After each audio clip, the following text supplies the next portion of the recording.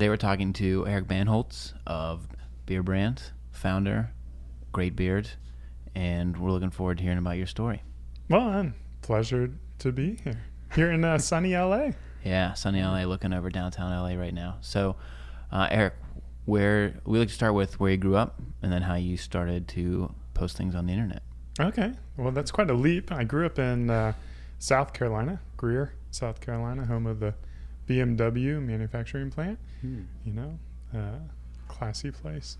Greer. And pretty much grew up there all my life. Didn't move around from like first grade until I went out to college and went to the University of South Carolina. So I do consider myself a South Carolinian. And then graduated college, just had your typical suburban childhood. And then did the grind for like 10 years. I was a salesman in various forms, like a printing salesperson, Cisco Systems. What'd you major in? Marketing and management with a minor in retail. Okay. So I'm actually like one of the few people who has a degree that's very relevant to what I'm doing right now.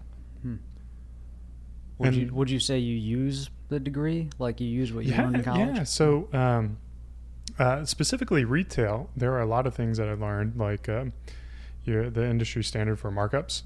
Keystoning is what it's called, where you essentially double the price. So that allowed us to build Beardbrand out in a way that didn't like really handcuff us from not having the profit margins that are required to run a business and to grow a business.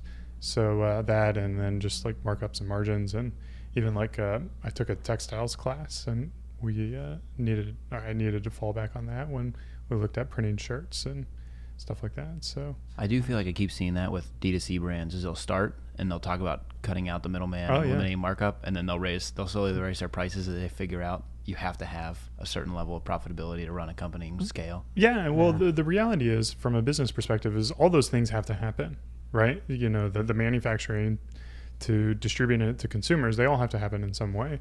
And you know, you can cut out a company that's doing it, but it still has to happen, right? You still have to have the logistics of moving product around and finding the market and getting it to the marketplace. And there are a lot of efficiencies in the distribution channel. So those markups, you know, may not even be, you know, like they're just making tons of profit and stuff like that, because your cost of you know, shipping something directly to a consumer but may be more expensive than doing it in bulk to a local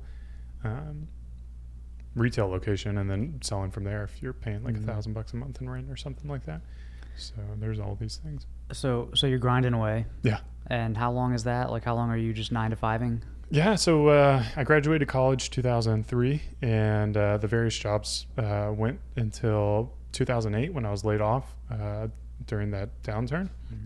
And that's kind of when I started my entrepreneurial journey. Started working with my dad, who is an executive recruiter. And any advice out to people listening: do not start in the recruiting business when everyone's getting laid off.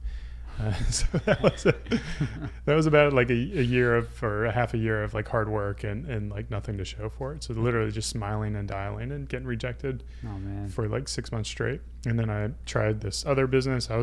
This was like my phase of like, I wanted to be an entrepreneur, but I didn't know how.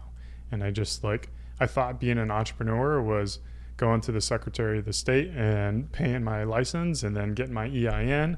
And it's like, I got a business now and I made it. And then, you know, I was focused on the outcome rather than like the identity of like, what does an entrepreneur really do? You know, how are they spending their time? How are they solving problems? But why did you want to be an entrepreneur? Yeah, like growing up, like your dad was the entrepreneur of the family. Like No, I mean, I think we've had like a history of entrepreneurship. My grandmother and grandfather, they had a bar and restaurant in Philadelphia. So we always went up there as a kid. And then my dad was a businessman. He was like a general manager of a textile plant in Greenville. And then he went into executive recruiting, which is more of like, it's like being a lawyer or a doctor. You're just trading your time for money and doing that independently, which wasn't really something I wanted. Like, I'm really driven for freedom is probably one of my biggest things. And our core values at Beardbrand are freedom, hunger, and trust.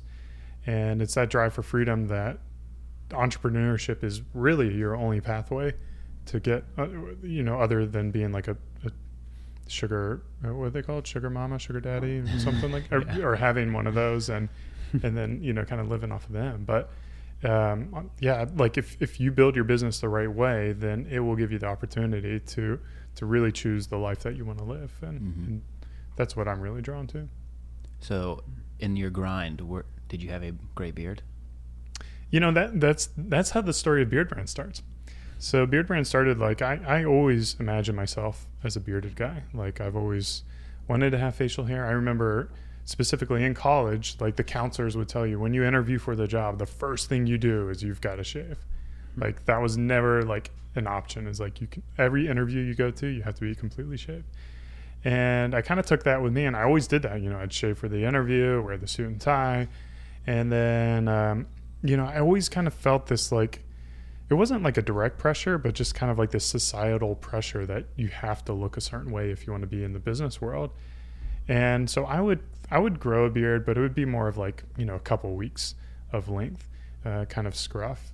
And I didn't really know what I was doing. And then probably back in 2007 or 2008, I grew it out during No Shave November or Movember, and used that as a way to raise money for charity, for one, and then to also like experience growing a bigger beard. And granted, it was only grown for a month, but for me, that was like just huge and enormous. Like, I had never done that before. And, I just really fell in love with having facial hair, and I felt like it was me, I don't want this to seem very, belittling to people who are like coming out of the closet or dealing with like these identity issues that are significantly more serious than what I had to go to. But it was just like becoming myself is what it felt like.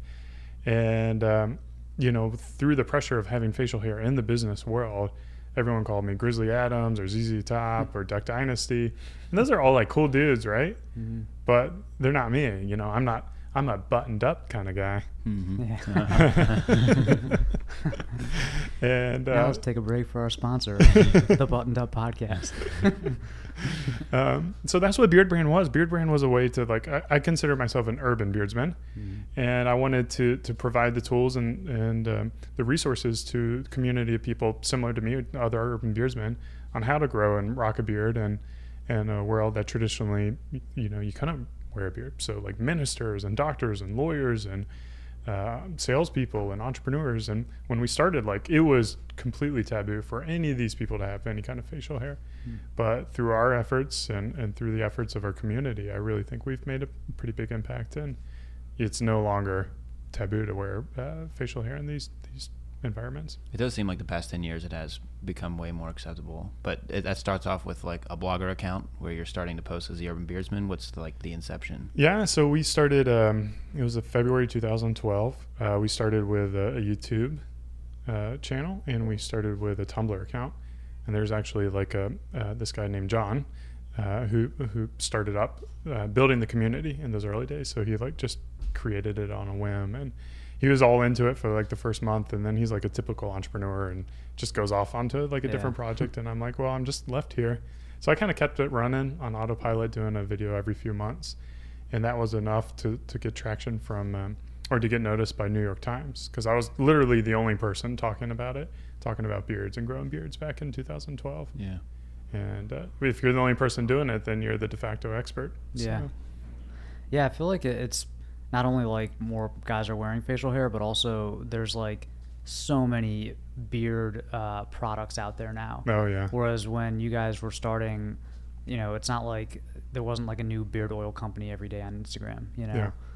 Yeah, I think that's tapered down a little bit over the past year or so. Like, it's gotten really competitive, as you mentioned, and we were lucky to be. I mean, I don't know if it's luck or not, or it's just an extension of my passion and just fortunate timing, but we were one of the early players, and I think the difference between us, and especially back in 2012, is like we really took facial hair seriously. Like before that, it was kind of kitschy, and those sunglasses that would have like mustaches, and people would have their little mustache tattoos. It's like a costume kind of. Yeah, it was like kind of like, oh yeah, I'm wearing the beard ironically, or I'm wearing the mustache ironically, and we're like, no, this is serious. People really do enjoy it, and here's how you do it. And I mean, we would interject our own kind of humor in there, and a couple dad puns and inappropriate jokes and stuff like that. But for the most part, it's like the beard was never the butt end of the joke. Yeah. It was always just about being the person you want to be. Laughing with the beard, not at the beard. Yeah. Not even doing that, like just maybe like coming up with some witty puns around beard. I don't know. Mm-hmm. Well, so I've heard you say, though, I can't remember if it was a podcast, but you said, I think you can make like 6 videos about beards, right? There's like 6 topics you can really do about beards. So I know you post like daily on the content. So what's the evolution? You start to do some monthly videos, and then you realize you got traction, and then like where's it go from there? Yeah, I mean, it's just been a grind, and from a business perspective, it's to do what you can do now to the best of your abilities, and then figure out ways to improve it and get it better. So we started off with like 6 videos in the first year, and then that went to like 12 videos in the second year, and then 30 videos in the third year, 50 videos in the fourth year, and then we as July 2017 we went up to daily content. And like you said, like how many ways can you talk about growing a beard? The answer is 1. If you want to grow a beard, you just wait, and that's essentially all you need to do. But there are like a lot more details, like how to take care of a curly beard, how to take care of a straight beard. You can get really granular with your detail and really kind of hone in on what issue the person's having. Mm-hmm. But in addition to that, we figured out ways to create content that empowers people to not just think about growing a beard, but think about their grooming efforts and think about their style and their hair and what the beard style is, and how to communicate to a barber and give them examples of what guys are doing. So we film a lot of barbershop videos where it's nice because it's like this transformation type of video where a guy comes in, he's looking all shaggy, goes to this excellent barber. The barber gives him a phenomenal haircut, great beard trim. He leaves with a giant smile on his face, feeling great. And you guys know that feeling whenever you get like a fresh haircut. You're like, oh yeah, I want to like bang the town, or what do people say nowadays? Yeah, bang the town. Not bang the town. I'm going to go on Bumble and like swipe right all the time. Yeah, I mean, your guys' haircut videos, that's probably my favorite part of the channel. And, I don't have a beard, but I really like the hairstyle videos. Mm-hmm. I think that's one of the best ways also to communicate with your barber stylist, is just to show them a video. And so I think that's a hugely valuable part of the channel, even for non-bearded guys. Yeah, for guys of my age and my generation, it's like there's almost like this. It's silly to me, but there's almost this pride in like being unkempt and like wearing your colored shorts, put in no time into your haircut, cutting your own hair and having a terrible haircut, no intentionality with your look and style. And they wear that with a badge of honor, and they're like, you're like a woman if you like style your hair or like put on cologne. And to me, like, I want to shift that perception. It's like, if you invest in yourself and you love that person who's looking back at you in the mirror, like your day just gets off to such a better start. Like you feel like $1 million, and then you can do and accomplish so much more in the day when you like love yourself enough to take care of it and to invest in yourself. Mm-hmm. And it can be your clothes, it can be your accessories, it can be, of course, your grooming routine, but invest in yourself, your education, of course. Like you only have one life. Like, what are you doing sitting around and just playing video games and I don't know, like just drinking beers, right? Yeah. I mean, that's fun, and you need to have downtime, but so in 2012 though, you start the YouTube channel. Is the intention to do content on beards and then also beard products? Like, was the YouTube channel something you did to pursue the urban beard, and then Beardbrand grew out of that, I guess? Yeah, so I mean, it started with Beardbrand, and Beardbrand was built to serve urban beardsmen. So we wanted to give them everything they needed. So in those early days, I meant, videos and blog content on how to take care of your beard. And then I always had this vision of uniting the community of urban beardsmen and really like bringing everyone together and letting them know that they're not alone. And how we brought them together, we didn't know. So it turned out that grooming products, like in my mind, I thought it was going to be like this lifestyle company with like apparel and, accessories and wallets and like just the gear to kind of give you that look of the urban beardsman, but ended up being grooming products. So some flannels. Yeah, lots of flannel and urban flannels. Yeah, urban flannels. Yeah. And you did kind of dip your toes a little bit into apparel, and you guys are rebranded, and like, so you've gone through some changes, and I feel like recently kind of settled into an identity, or at least for now. Yeah. We're not afraid to like take risk and break stuff. And like, you know, we were talking about on our car ride here that like I have a lot of visions, and you know, I can see how to get there, but you don't always have the resources to get to that vision. So you kind of have to understand like where you need to chop off, you know, certain visions you're having, and just focus on the ones that are working, and really give those all the benefits. And we found that like just our audience, they really love grooming products, and they love that process of investing in themselves. So we just kind of doubled down on that. And I think you'll see with like the haircutting videos, like, you know, one of the big movements for us is to go beyond the beard. So you figured out how to take care of your beard, and you got that looking A+, but how do you take care of your hair? How do you take care of your skin? How do you make sure you know, minimize any kind of like acne and flare-ups and stuff like that through a good skin regimen? So those are going to be kind of like the direction, the evolution of the brand as we continue to grow. Nice. So you can tell in some conversations with you, like you've developed a very sense of like business sense. And what are some of the resources that you like focus on to really think about like the company and strategy and that sort of thing?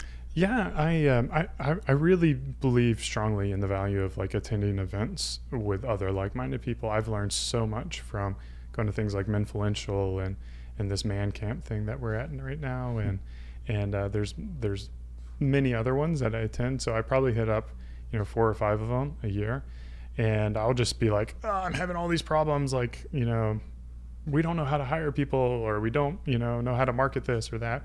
And just listen, just like shut up and listen.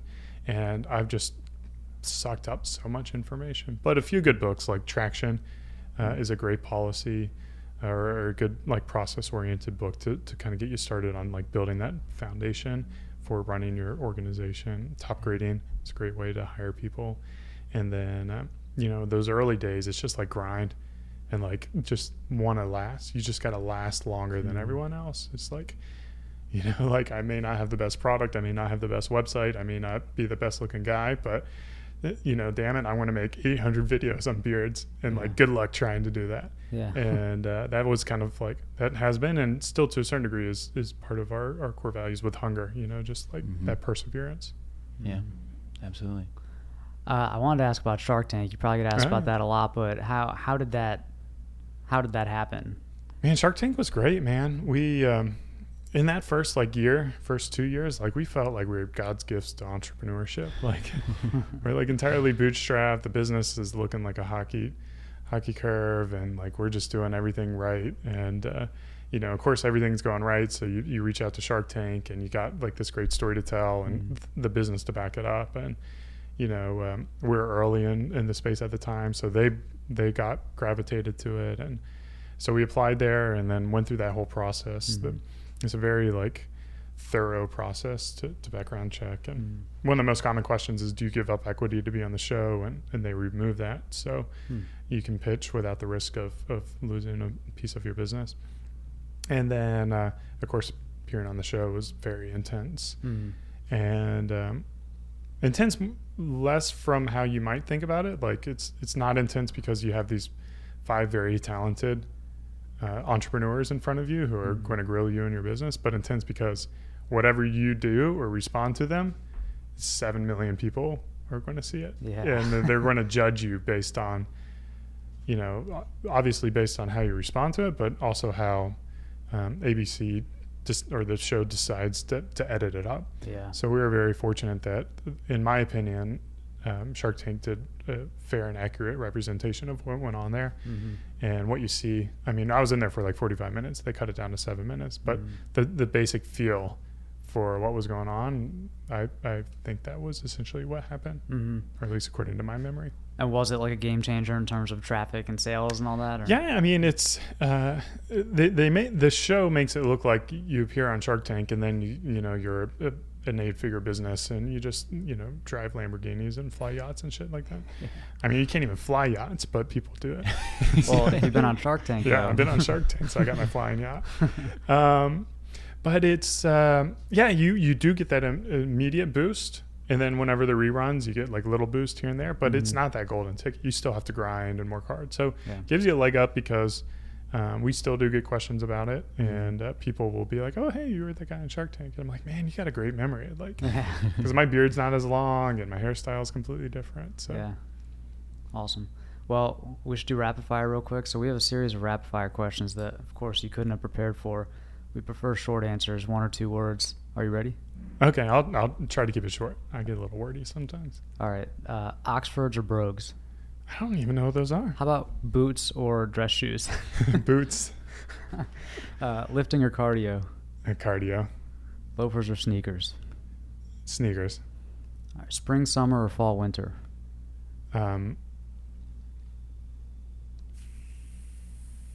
Fall. It's all the same in Austin, right? It's always Texas sunny. is the answer. Yeah, from like October to February. All right. Morning shower or evening shower? Morning. No brainer on that one. Jeans. Who does evening showers? We get a lot of both. We hear like morning and evening. Oh, that's weird. People who workout. shower in the morning, then if they work out later, they'll shower in the evenings. Yeah. Yeah. All right. Jeans, chinos, or trousers? Jeans. Jeans. Okay. And navy or charcoal? Like if you're wearing a suit. Oh, suit? Navy. Okay. And last question. So if you got to get fired up for the day, you're in the shower, what song are you listening to? Ooh, I got my Drake radio on, you know? Drake radio. What's that song? You're asking the wrong guys. Started About at Drake. the bottom, now I'm here. Oh, yeah. Okay. Yeah, I like those where like he dadded me and now look at me. Get pumped up. Those are my kind of songs. Mm-hmm. Very cool. That's great.